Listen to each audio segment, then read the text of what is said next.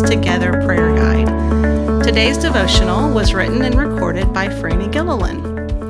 Our question today is, how can you praise the Lord for His goodness in your life and the life of our church?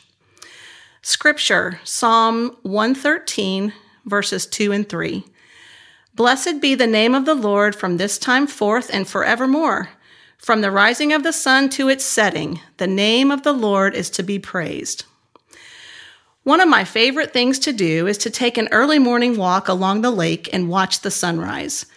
I use this time to pray and reflect on all the ways God is working in my life. Through each sunrise, God reminds me that His name is to be praised for His goodness and compassion.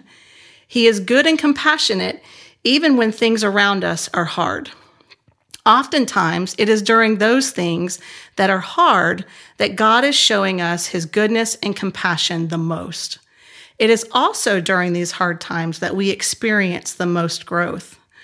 Growth can be uncomfortable, both for us as individuals and for us as a church.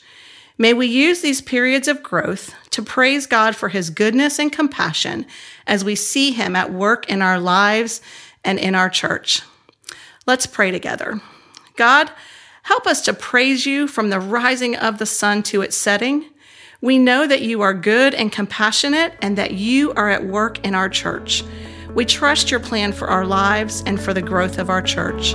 May we continue to turn to You and praise You for Your goodness and compassion every day. In Jesus' name, amen.